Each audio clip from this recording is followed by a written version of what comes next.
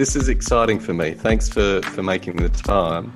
I was thinking in preparing for this, you probably don't realise the impact that, because I'd read you before you came to Australia, but the impact of your visit and how it's framed so much of... So when people say I have a Girardian take, I think what they mean is I have a James Allison take. Like even down to things that I heard somebody quote me last year and said, like, Jared always says that God doesn't just love you, he likes you. And I said, whoa, that's James Allison. I stole that stuff. Good. Well, since I did everything, I feel very happy that there's an ongoing conveyor belt of thievery from magpie to magpie as different jewels are taken from nest to nest. Well, I'm quite happy to take people to the source. And in fact, friends years ago made me a pin-up calendar of my favourite theologians and philosophers, and I think you were Mr. May. So that's how it is well known. That's the nearest I've ever got to a calendar request. So. It was literally a black and white of your head on top of some male's body coming out of the water or something like that. So, excellent. So there you go. That's the odd form that my appreciation and affection for you has taken, James. So thanks for your time. Well, thank you. No, and I very much enjoyed reading the piece you sent me there, which was from some years ago when you were doing your arresting for the immigrant. But I remember reading it from years ago because I remember reading the cop telling you that you were the nicest bunch of crims that he'd ever... It's a great line, isn't it? Yeah, that's an example of how I guess, and why I shared it with you, that your impact on me has impacted like the Love Makes a Way movement and how people have thought about the actions, and those children on Nauru have all... We've been given the green light, the Australian public, that they will be removed. So even though it seems quite a while ago, we were still being arrested last year over that issue. And so that's only a recent win. Those wheels turn slowly. Slowly. Yeah. But they have now turned, have they? They have now turned, yeah. We still have, in fact, about an hour before I was chatting here with you, I got word from a friend on Manus. So I was smuggled into Manus Detention Centre was it last year, a year ago, and he's just arrived in Geneva after 6 years of being in indefinite detention after fleeing a war zone. So it's a slow process for so many people. Yeah. Well, you are very, very brave, sir. I'm a hopelessly hidebound theologian and have nothing great credit record. So just getting to meet people like you is a great... there are many parts to the body, and I'm very thankful for the part that you play. James, where I usually start off is asking people about when they first encountered the scriptures. And I don't want to give any spoilers. Our hope with the podcast, our prayer and our heart behind it, is that it would give people back the Bible as a gift for personal and social and ecological transformation, instead of it being a weapon that people sometimes have used against them or use against others. And so we usually ask by when did you first encounter the Bible? But of course, I know some of your backstory, and I know, like, in terms of evangelical royalty and secession, that the name John Stott features early in your story. Yes. Oh, yes. Gosh. My dad was a John Stott convert. My mum was a Billy Graham convert. So for those who aren't aware, in the evangelical worlds, we've got both sides of the Atlantic in terms of the popes of evangelicalism. Yes, the American Pope and the British Pope. The British Pope, that's right. Wow. even Sydney Anglicans would occasionally bow the knee before such luminaries.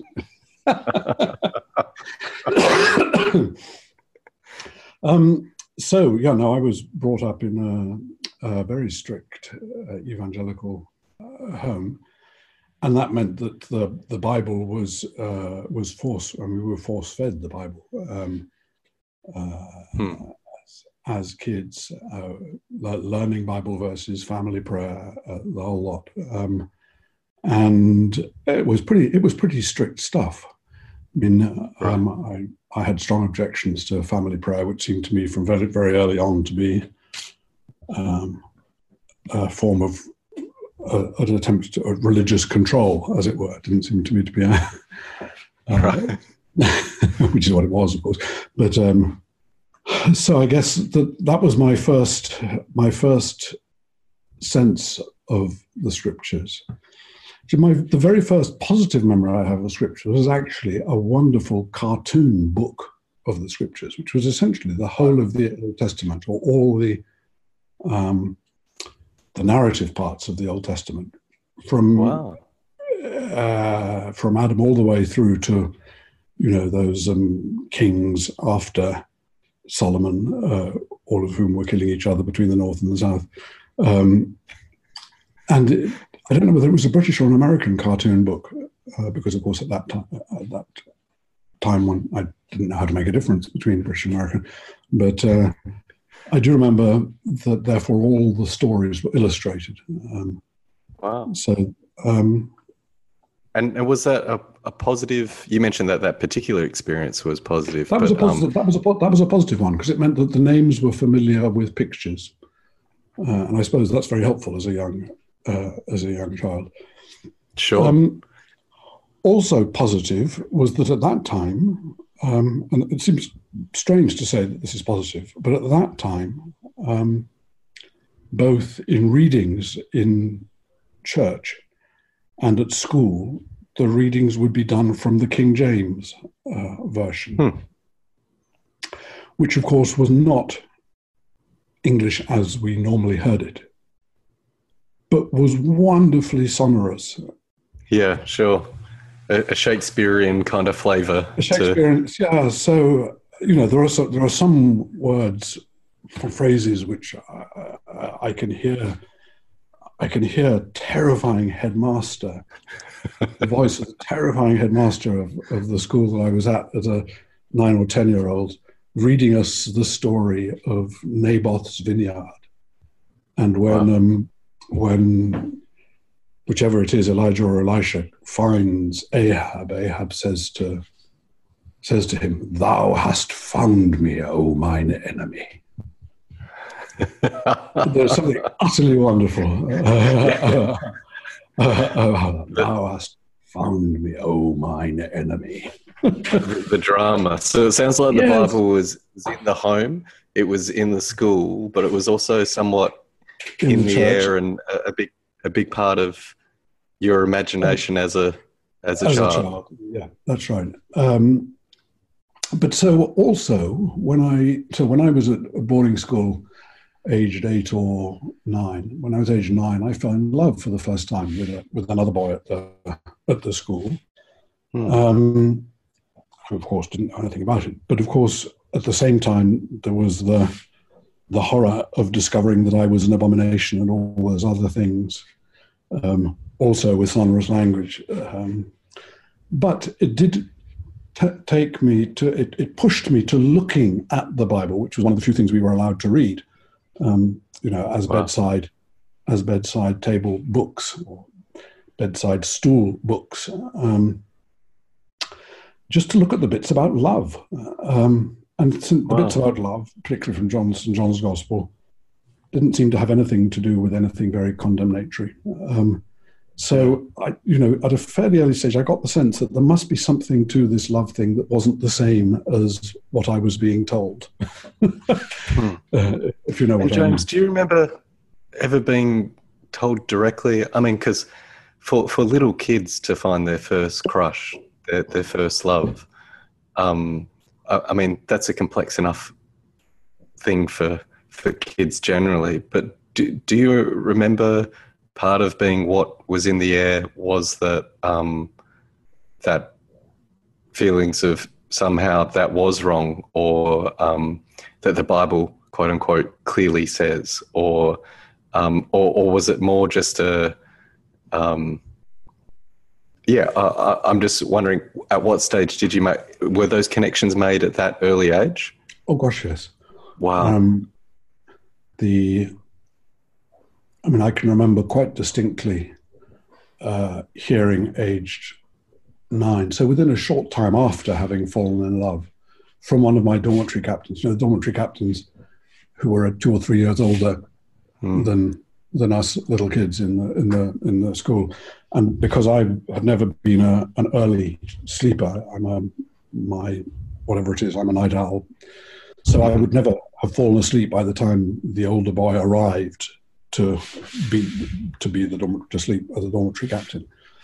With the result that very often the dormitory captain would tell me stories or whatever, simply because I was the only other person awake. And on one of those occasions, he decided that I needed the benefit of whatever passed as sex ed from a 12-year-old to a 10-year-old. So explaining the facts of life, such as they were taken to be by a 12-year-old boy explaining things. But amongst the things he explained to me was the existence of these awful people called queers. Huh. So for the first time in my life, I hear this word queer, and he explains to me what it is. And my reaction is, oh, thank God, there's a word for it. And it seems very weird to say this, but it was a huge relief at the same time as it was an awareness that, and these were almost simultaneous, of being launched over a void in which I would have no bearings and no support, and words like abomination and all of that, impossibility, would never be possible. All of that came very, very quickly. I was aware of the whole package. We're as little kids, we are incredibly absorbent. Yes. We absorb everything that's going on. And this was 1968. 1968, very end of 1968, beginning of 1969. That was when I was picking all this up. And this was at the time when my family, something I discovered later, of course, one doesn't understand these things, even though one picks them up, was very much involved in kind of the attempt to roll back the 1960s and return to the 1950s, because that was what the Billy Graham and the John Stott thing were effectively doing. They were how to get back to good old values. I mean, we talk about nowadays about the return to the 1950s. Well, these were really the return to the 1950s, because everything about the 1960s was considered to be wrong. And of course, the worst of all the things to do with the 1960s was the gradual liberalisation of homosexuality, right, which happened in England, specifically in 1967. And in 1967, yeah.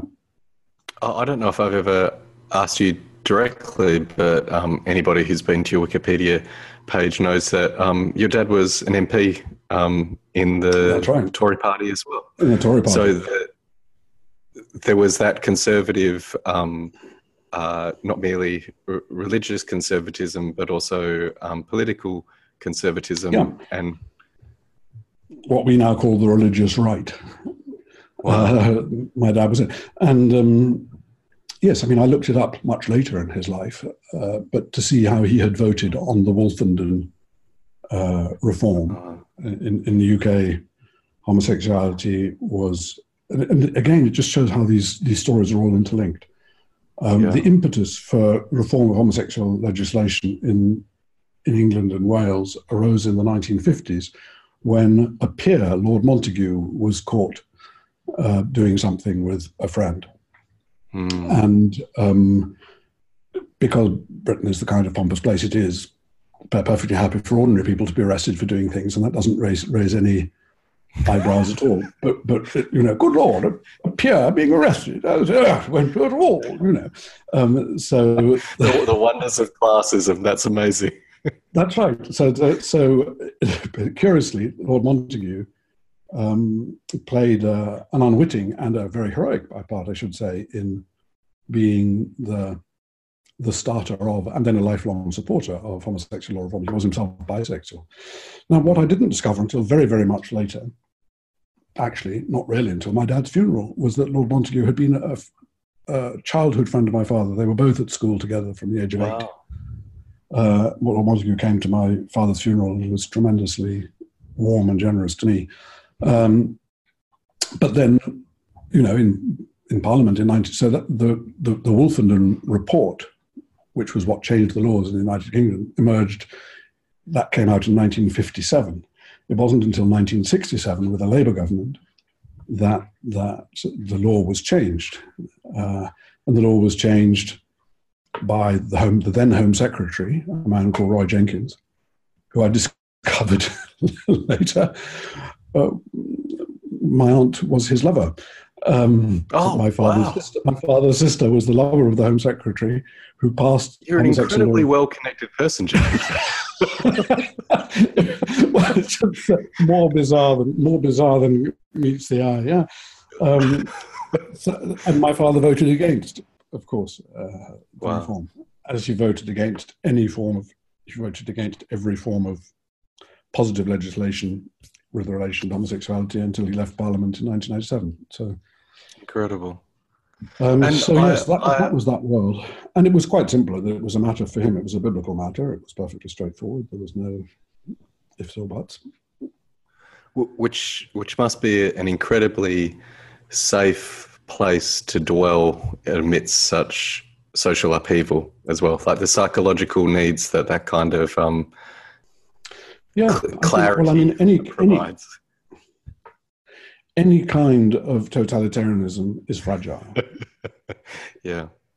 And that kind of interior evangelical faith structure is total. It's totalitarian and it's fragile. Wow.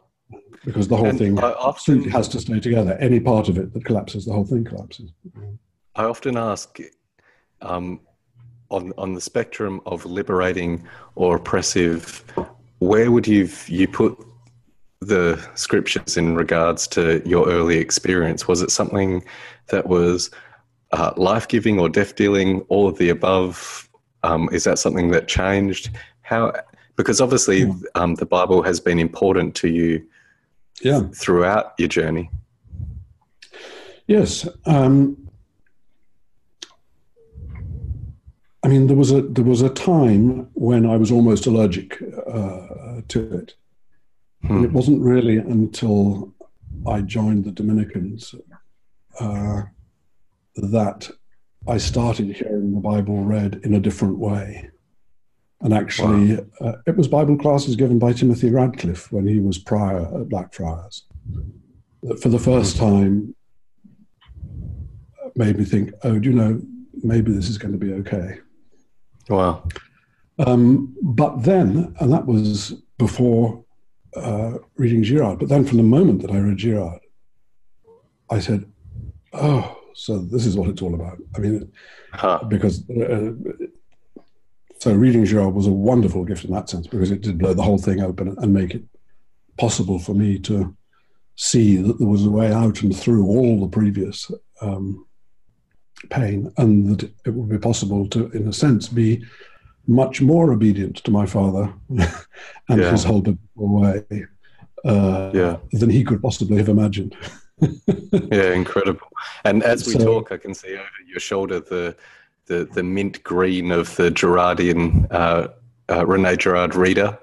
You've got that's my Girard shelf up there. You can see very impressive. That's Girard, and that's Girardians, and then that goes on and on and on, several shelves down. With our interview with Richard Rohr, he said that seminary for him was the first place that the Bible really became his own, and we quickly moved to talk about Gerard. His influence continues to grow, and I think people continue to realise the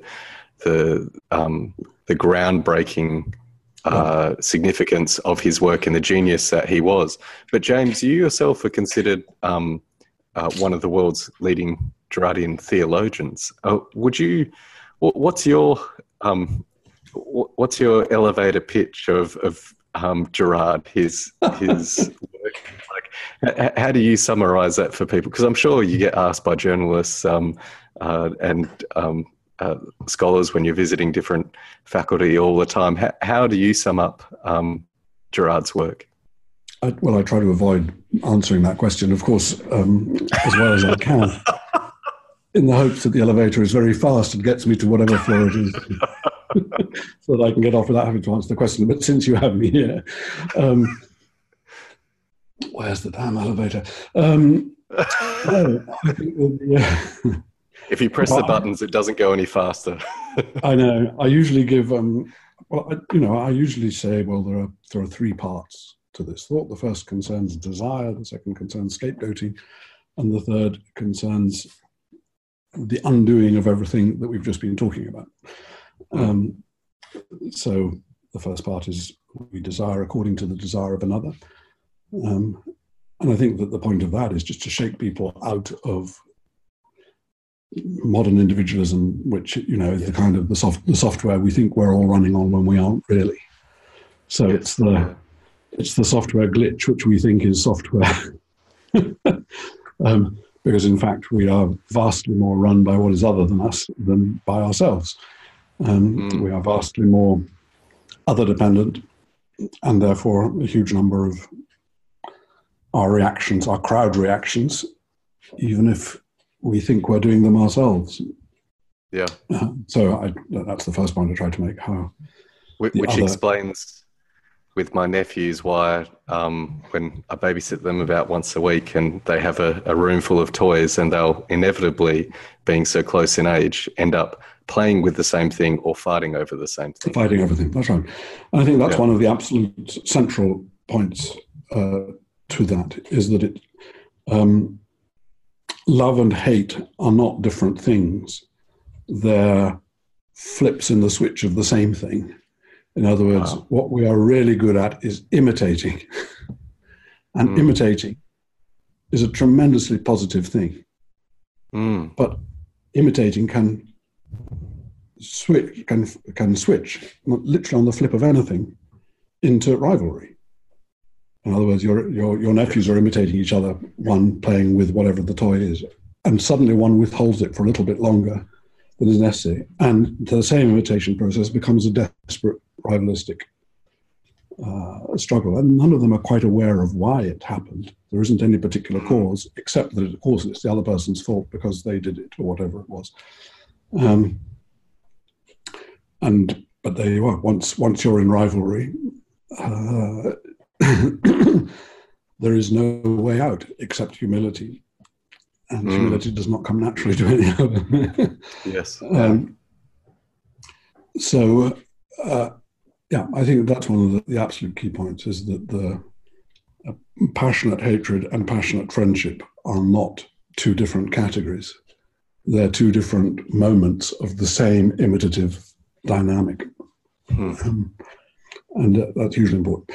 And the second part of the thought, of course, is the scapegoating mechanism. How, given that that's what we're like, given how easily run we are by other people's desires, how very easily infected we are with the contagion of everyone else's passion about whatever issue it might be. Whether that's hating this particular political leader or that particular out-group or whatever it is. But I mean, we can very quickly be run by other people's desires into becoming almost unrecognizably passionate about something which in fact has no real bearing on our lives. And which takes us out of ourselves and gives us the sense of belonging to something, and then suddenly we've noticed that we've done something terrible together. But none of us want to take responsibility for it. The scapegoat mechanism is how, if you like, contagious imitation, which is itself a good thing, can become contagious rivalry, which leads to an all against all, which is at the same time tremendously frightening and tremendously exciting, and is only ever really resolved when everyone can coalesce over against some weaker one. And of course, anybody is weaker over against by comparison with the crowd that is together. Yes. So it can be a king or a beggar. It really doesn't matter. It just got to be someone who's like us but not quite like us. Which is why it's either somebody on the bottom or on the top. That's right. That's why that's particularly vulnerable places. Those are particularly vulnerable places.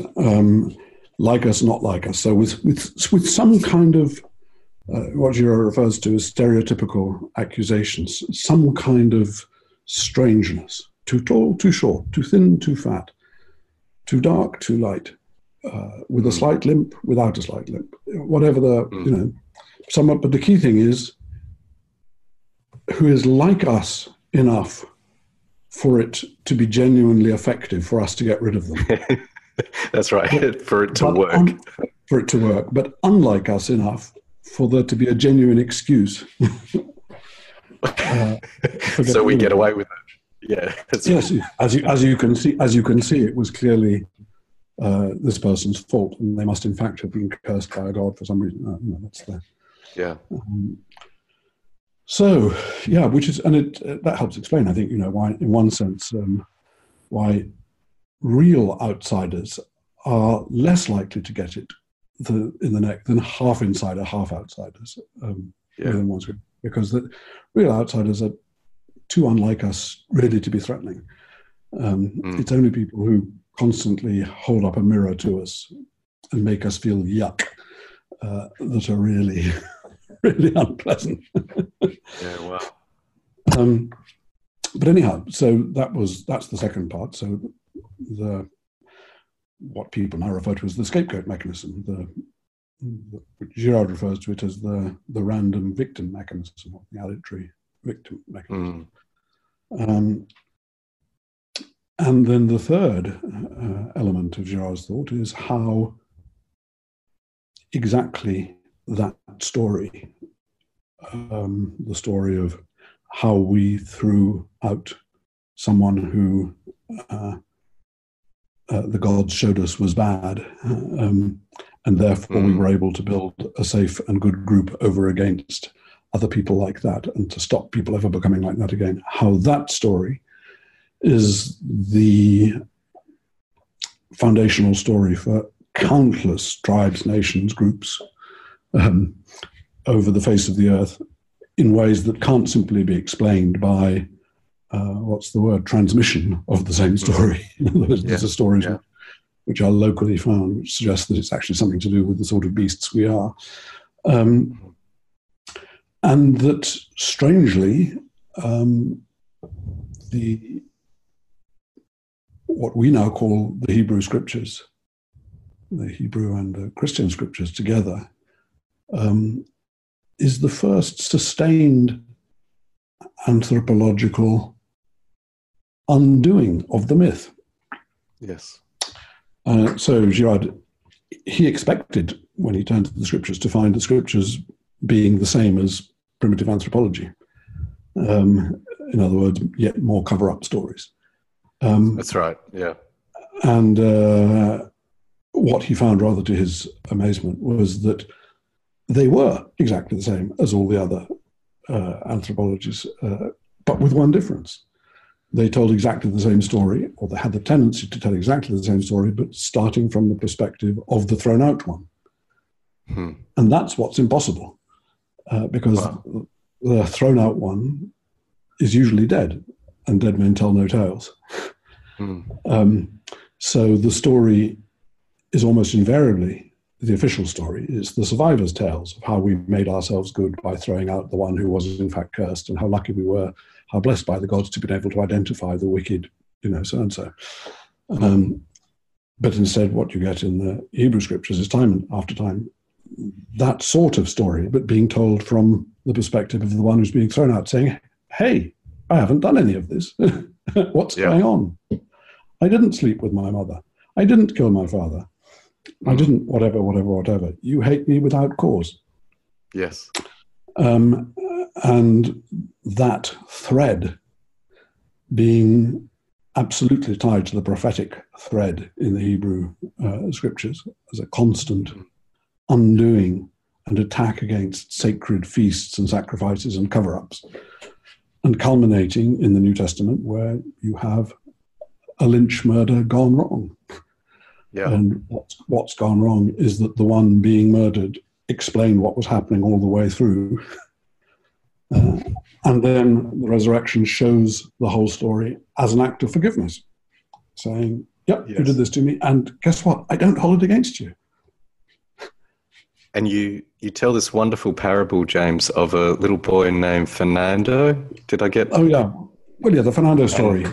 I love it. I love it so much because I think it takes all of this out of the abstract. I know some people are listening and suddenly going, of course, like Abel's blood crying out from the ground. I know what James is talking about. Or they're like, Joseph, that was the dynamics that were happening for Joseph with the brothers, or whether it be texts like the suffering servant. And for some people, there's certain sparks going. But why I love the Fernando story so much is that I've been able to tell it in a Sunday school class to little ones, and then talk about Jesus's resurrection, and they get it straight away. That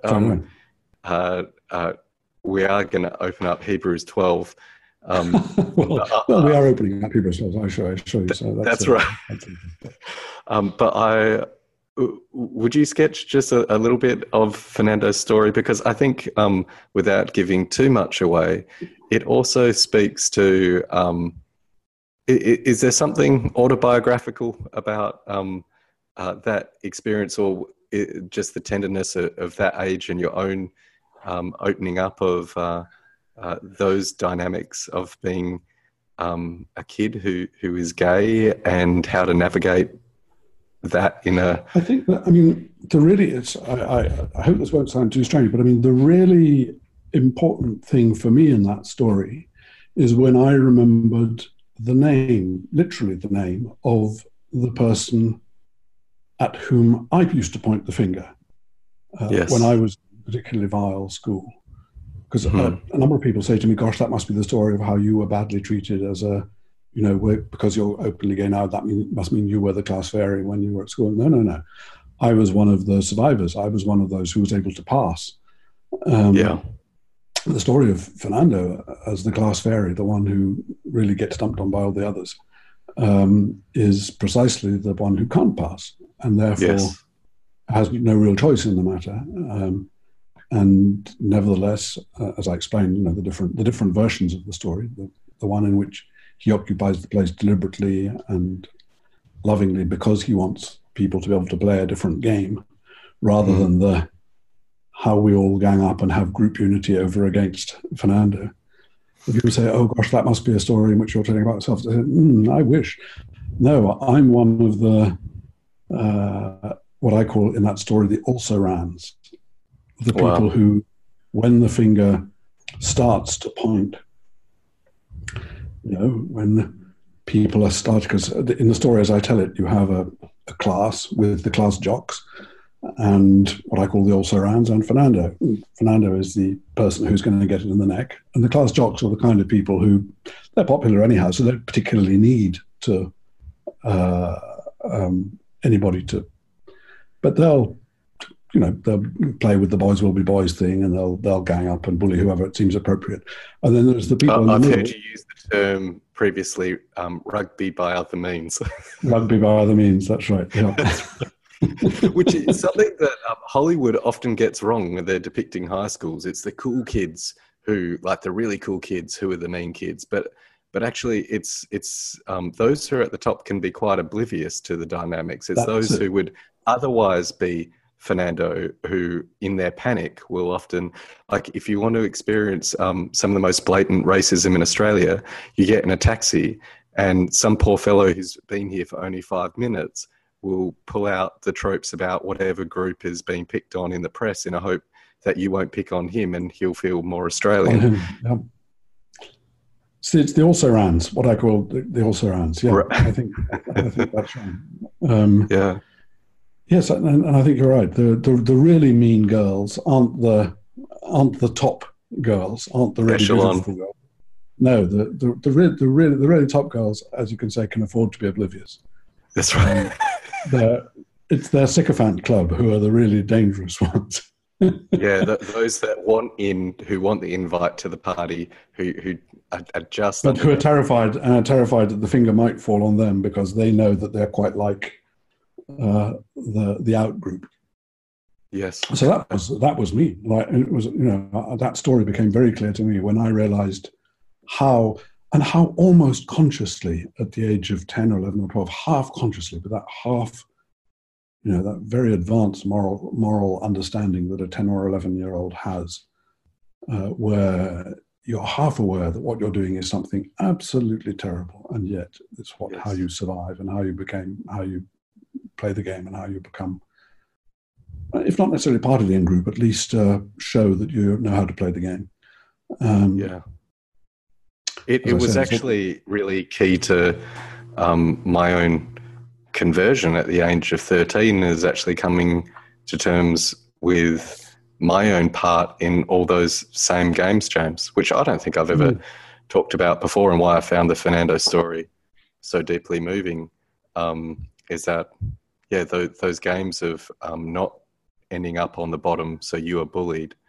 So as the dyslexic kid with ADD, I made sure that some other kid, instead of me, because I couldn't read, was in that position. And being confronted with that, I became very aware of what my religious upbringing gave me language for in terms of sin. And it wasn't some abstract list, but it was, what am I doing?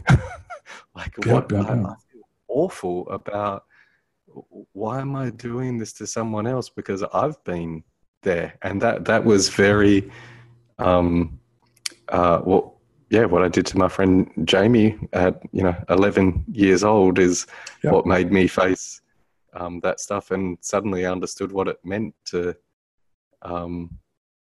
actually need saving from something.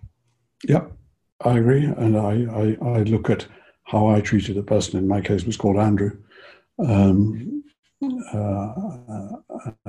knew how to be a traitor, a colluder, a schemer, all those things perfectly at that age.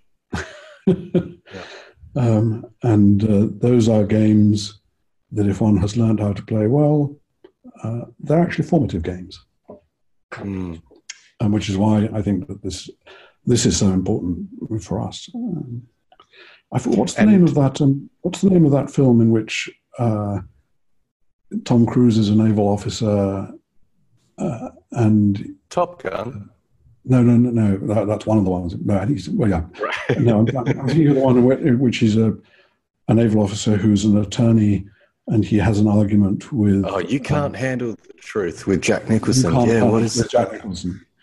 Yeah, Demi Moore and A Few Good Men. A Few Good Men. I think it's A Few Good Men. But anyhow, that's very beautiful at the very end, because the two guys who survived, the sailors who Tom Cruise is there defending, they do get whatever it is, their sentence in some way or other. One of them says, "But why? We didn't do anything. We were just doing what we were told."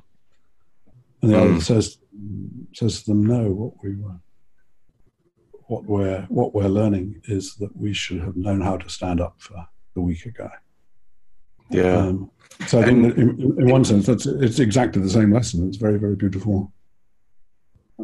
And your book, The Joy of Being Wrong, made me for the first time understand original sin in ways that I didn't find deplorable. What it is, and it's one of the most James Allison titles as well, like the poetics of the joy of being wrong and realizing that there is a beauty. Because I cut off your parable, but your Andrew in the story, Fernando, he steps into those games knowing those games, undergoes that whole game, and I'll allow you to finish the surprise of the game, and why we would even bother turning to Hebrews 12 at all, because this is the story of Christ and the story of because it's the story of someone actually not merely being the passive victim of that mechanism, which is alive in not only in primitive tribes, but in primitive middle school, or primary or secondary school classrooms, or contemporary politics, and of course, right, yes, naturally, but he turns out to be the one who says, I mean, I did that deliberately, I knew you had to play that game with someone because that's the only game you know how to play. That's the only way you know how to have goodies and baddies, and that's the only way you know how to bond together and feel all good. And that's actually a very denigrating way for you to have joy in life. You could actually have much more. So I occupy the space so you don't need to do it to anybody else, and you could start to be set free from the need to do it to anybody, and actually therefore find new ways of getting together and being together and enjoying yourselves, not over against anybody, which drags you all down. And so I think that that's the shocking recognition that the rug has been pulled out from under you. And so you say, okay, what do we do? Do we now double down and see if we can carry on playing the old game, except that now we can't really play it with a good conscience, or even pretend we've got a good conscience, because we know that it's wrong. Now we've been shown how it works.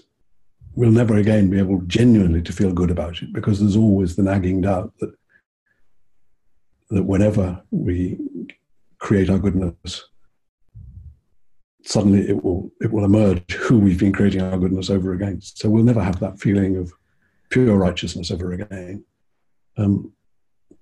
So do we double down with that? Or do we run the risk of stepping into a completely unknown world of trying to start to create togetherness by other means? Because when one person tries to play the game of I'm going to carry out capital punishment on another, we just call it murder. Like the myth doesn't exist. Like a stoning where only one person throws a stone, it's exposed for what it actually is. What happens on Twitter so much, or social media generally at the moment, is people don't feel that it's actually working, that it doesn't actually kind of get the quiet. So it's almost a constant shifting of the waves and the tides, looking for a target because it's no longer working. Yep. And only every now and then does it actually hit someone in some group, maybe a school, who then commits suicide, in which case there is then this entirely fake cathartic moment in which everybody gets together and says how awful it all was, before that moves on, as you say, with contagiousness to someone else. But you're right, that's the whole point. The mechanism doesn't really work. So it's still as nasty as ever, but it doesn't provide the resolution that everyone hopes it's going to provide. Yeah. So René Girard, as an anthropologist, not as a theologian, when he talks about this text in travail that is moving towards this one step forward, one step back, two step forward kind of pattern of actually revealing what other texts work to cover up, strangely, like evangelicals, he may say this makes these texts unique.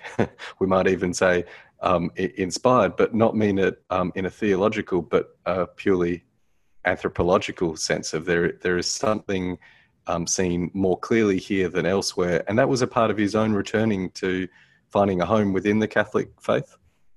Yeah, absolutely. Yeah, I think that's very important. He does discover a certain uniqueness in the Hebrew text.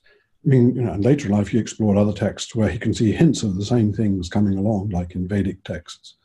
He hints of things, and there are moments in some of the Greek dramatists, and there are moments in some of the Roman poets where they get a glimpse of the awfulness of the sacrificial mechanism and how it leads nowhere.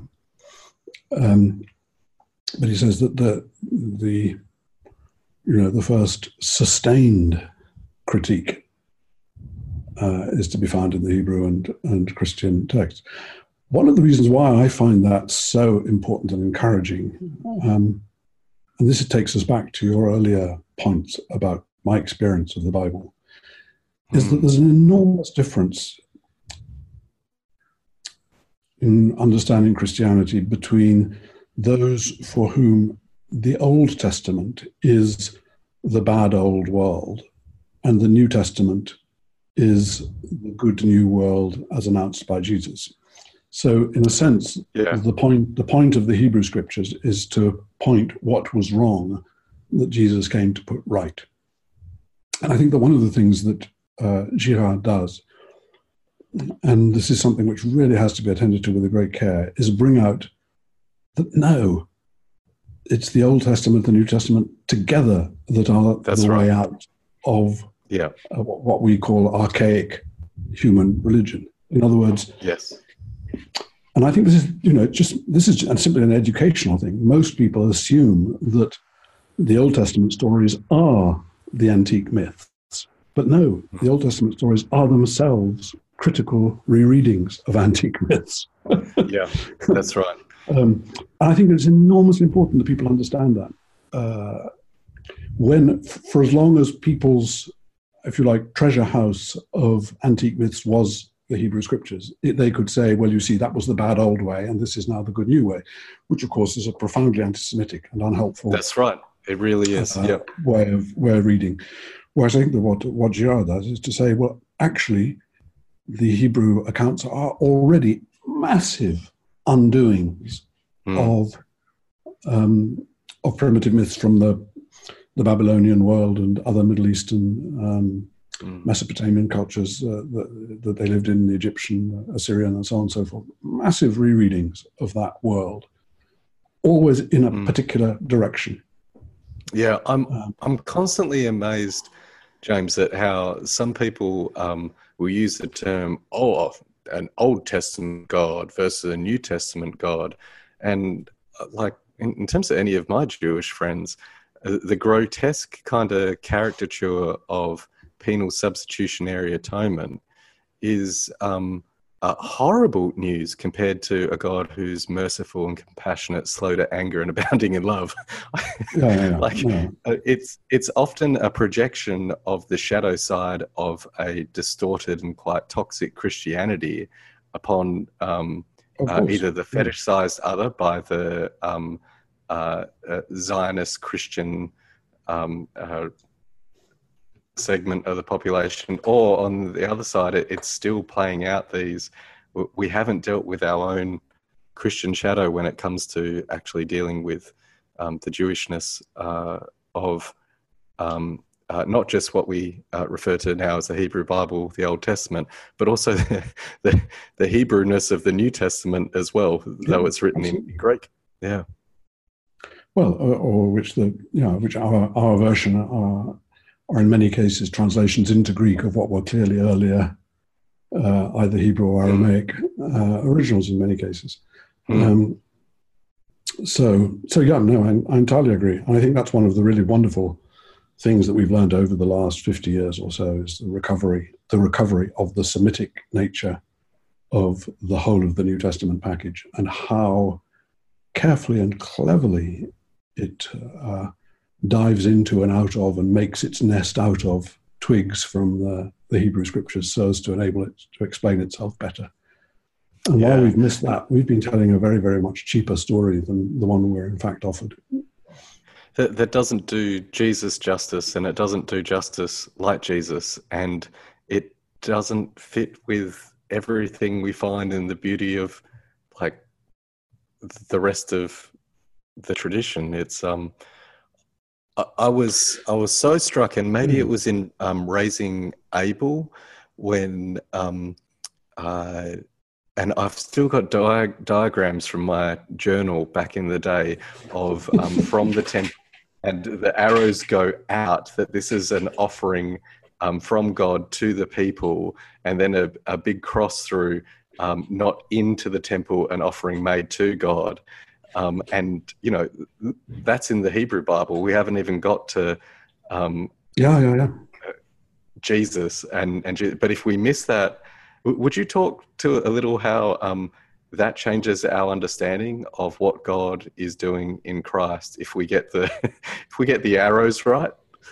Yeah, yes. I mean, I think that it really is extraordinary how exactly the same biblical texts, languages, phrases that everybody knows, and curiously that everybody uses in order to justify the penal substitution understanding. If only you reverse the valences, as you say, reverse the arrows, that it's all true, but just much truer. Much truer than this reality, because the whole thing is an attempt to explain God's love by use of sacrificial metaphor, in which God is giving himself into the more of the violent divinity, which is us. Yes. So as to set us free from having to do that again. Yeah. And it's, it's astoundingly clear. Why was it necessary that Jesus should die? When once you say that, odd you talking about necessity is it's an odd word anyhow when it's anything to do with God. but we are the ones who cause the necessity, because it's for us. The necessity is always that we're the kind of people who we always need something to save us. So you say, okay, God is going to play that game. He's going to give himself into our midst to do with what we do, which is to kill someone in order to try and create our unity, as Caiaphas beautifully pointed out. Yeah. But the whole purpose of it is to explode that world, saying, yeah, okay, you've done that. And it didn't work. Yeah. And you never need to do it again. The only sense in which it worked is the sense that I've come to show you to turn this whole exercise of yours into its reverse. But it's by... And Fernando's inviting us to play a different game. I play a new game, exactly. Yeah. But so it's exactly the reverse mechanism. But all the texts, once you read them in that sense, you can see, yes, that's exactly what they're saying. Yeah. It's not a question of us trying to... Yeah.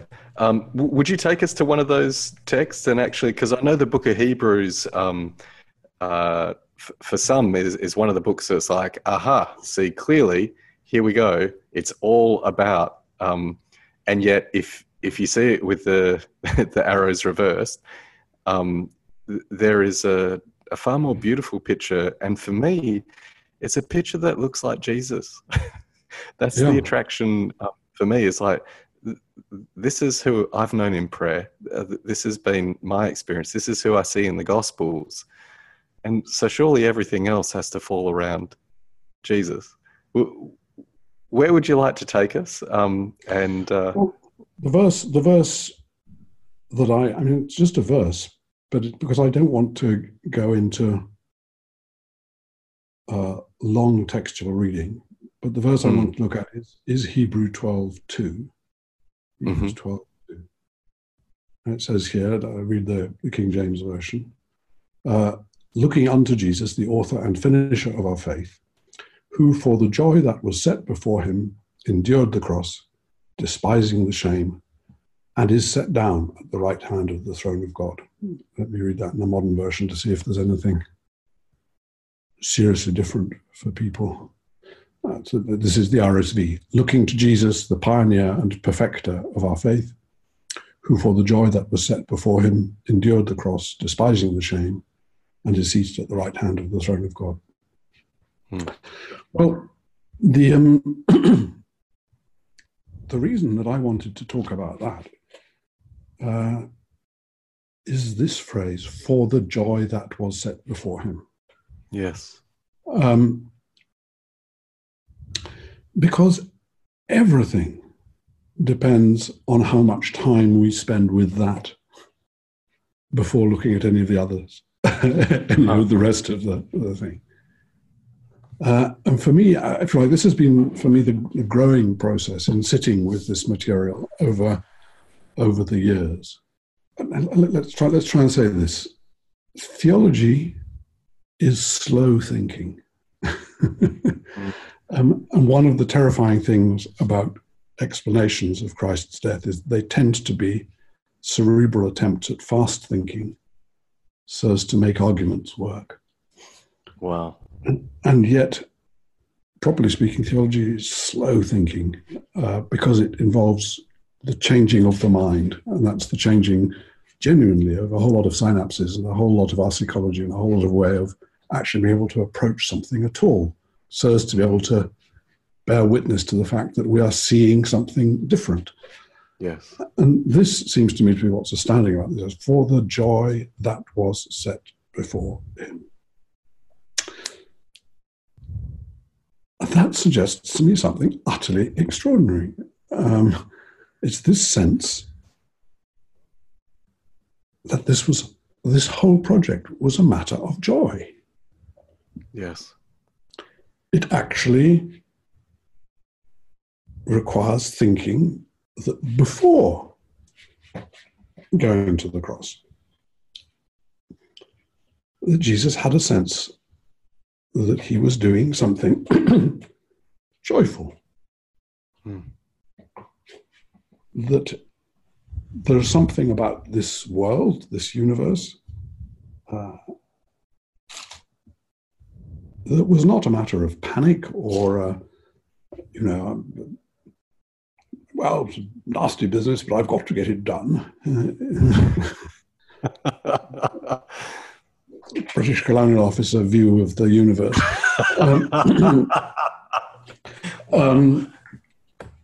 You know what I mean? That actually there's a joy here. There's something utterly joyful before any of this, which means that he says he endured the cross. What nonsense is that? I mean, how can you talk about enduring death? Huh. Death is not something to be endured. You're either killed or you're not killed. But so already the very fact of using the word enduring, meaning putting up with. That's right. As part of a joy, suggests such an entirely different approach to us, to the kind of things we do, to who we are, to all the things that are, that go under the label of sin or human problems or whatever. Really, these were not at the top of the menu, as it were, from his point of view. These were not high priorities.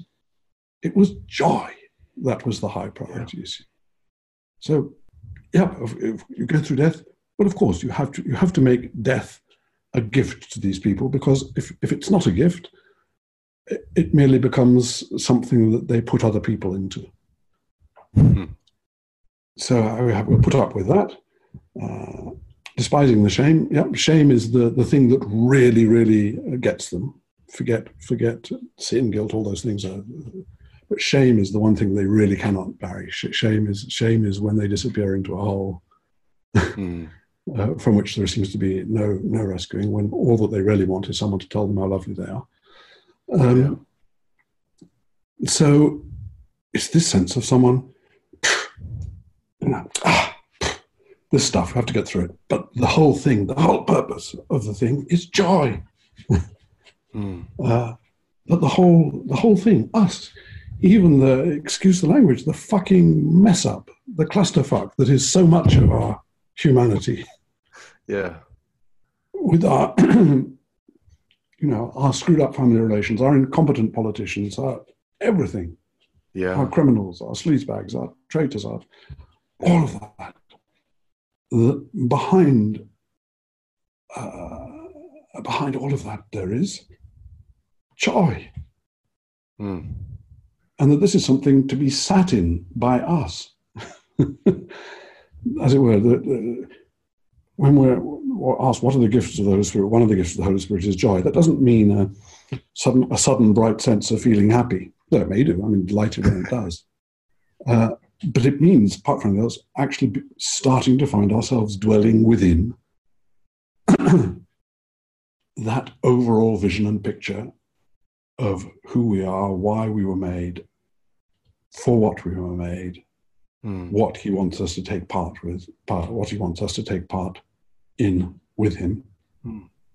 That is run by, lubricated by, I don't know what word one uses, swum within joy. Yes. And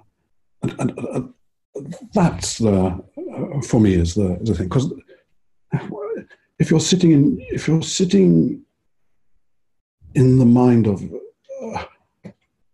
someone who is full of joy, you couldn't possibly come up with a cranky, punitive, watertight explanation of paying for sin and compensating wrath and all this sort of business. No. There's something far much bigger and more enthusiastic about the whole package than that. Yeah. And yes, we are scrubs, and it's very difficult for us to cease to be scrubs, and that doesn't matter.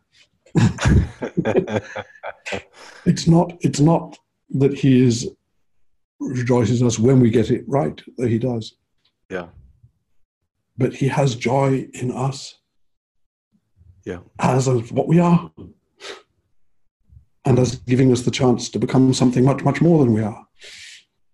And for me, that's just that tiny little verse, echo time after time after time. So I think, whoa, what's going on here? What does it really?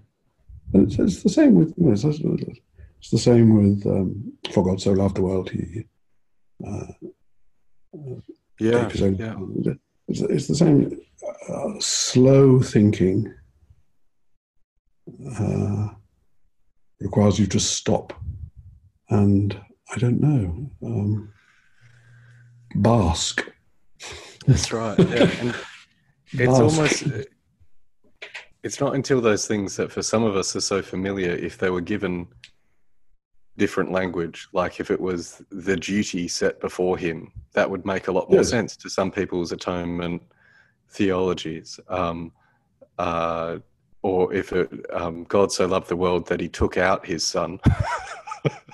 That's like needing to, or God so hated the world that he, but instead, and I think I mean, we've been amazed at how many people are listening to the podcast, and it's such a diversity of people, and I think some are hearing this and going, this must be Christianity, and why Jared is on about the things that he's on about. But I know for so many others, there are things sparking, James, which are like, yes, but what about? And the incredible thing for me is your theology isn't coming from some 19th or 20th century inspired liberalism, but as a Catholic theologian, you're actually drawing upon the tradition, and anybody who's spent any time with ancient Christianity knows that, like, to spend time with the Cappadocians, this is their understanding. What you've just articulated, it's not new, although it might be fresh. Like, there's nothing novel about what you're actually expressing. Yeah, that this is actually the breadth of the Christian tradition, and those greatest theologians throughout the ages until the 16th century, this is most of the stuff where they landed. Yeah, there's an awful lot in common before we, I think that we had the 16th century is so important in so many ways, but it put us into a world in which we are somehow in rivalry with God. And that's fascinating. So in terms of the race set before us, we're still racing against Jesus instead of him being the pioneer or the trailblazer. Well, yeah, And I think it's a necessary part. It's been a necessary part of the path in which we have become more aware of the value and glory of individuals. But at the same time, it's emphasized all the way in which we've got to be set free from the other in order to become individuals. And of course, that has meant us being set free from, quote, God, as well as from obvious psychological others like family and friends and cultures and tribes. And you can easily see how every positive moment of liberation also throws out babies with its bathwater. Yes. So trying to hold on to the baby, saying, actually, yes, being set free from God, if you want, just so long as it's because God wants you to be set free anyhow. Yes. Yeah. And I think that's yeah. I mean, both Catholic and Protestant Europe had their own different forms of this rivalry. But yes, really, this is one of the things which I think that where Girard's thought is so wonderful. It enables us to come back to understanding that God is not in rivalry with us at all. There is no rivalry between God and humans. Yes, and I think any rivalry is of our imagination, our creating, is part of our obsessive insecurity and so forth, projection. Dragging Jesus back into the game that he refused to play. Yeah. Yes. Yeah. And but also yes, needing some way of making ourselves good and right, rather than allowing ourselves to bask in someone else's joy and what we might be becoming, not really much caring about where we started from. And that's one of the things that has so deeply impacted me about your theology. There's so much talk in some circles of deconstruction, and on the other side of that, I think of Rumi's like beyond the field of right and wrong, or beyond right and wrong, there is a field, I'll meet you there. That I think the theology that where you're playing and inviting us to play is something that integrates something deeper than some of those reactions. I was speaking in Belfast late last year, and I did an interview with the BBC, and they were asking about the fact that my dad was born in Coleraine and my family's connections, and they said, how do you relate to, quote unquote, the Troubles? And James, I told them that if you had asked me in my early 20s, I would have said I'm neither Protestant nor Catholic. And now at 38, I would say I'm both Protestant and Catholic. And I don't just mean the good stuff, I mean the bad stuff. And part of the courage to actually own the things that everybody else would go, oh no, that's all the bad stuff, is something of your theological project, and the need to not run and create a new moral high ground where we get above the waters of God's mercy. That's right. Because that's just too hard to swim in. Complicity is the central ethical place. Yeah, I think that if anything I've learned from Girard, it is that there is no safe place other than complicity. It's only when you have sunk into your complicity that you are capable of being saved. Yes. Yeah. Otherwise, you're saving yourself, and that's no good at all. Yeah. Yeah.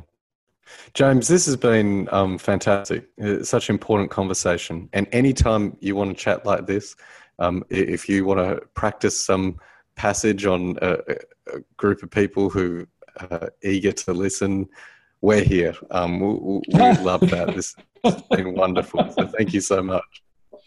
Well, thank you very much for having me. And I long to come back to Perth. I very much hope I have an opportunity. Well, you have a place to stay, and that would be wonderful. I know a bunch of people who would be so keen for you to return, from several different circles, actually. One of the amazing things about your work is the diversity of different people that you bring together if you're in a place. So that sounds like a fun party to me. Let's make Excellent. that happen. Well, I look forward to, was it on the banks of the Hunter? Is that what it's called? No, what's the name of the river? The Swan. The Swan River, where the famous black swan was found. Yeah, that's right. That they are. We'll take you to see the black swans again. Wonderful. Well, thank you very much indeed. Thank you, my friend. Thanks very much indeed. Take care. Okay. Ciao, ciao. The Inverse podcast is proudly supported by you, the listener.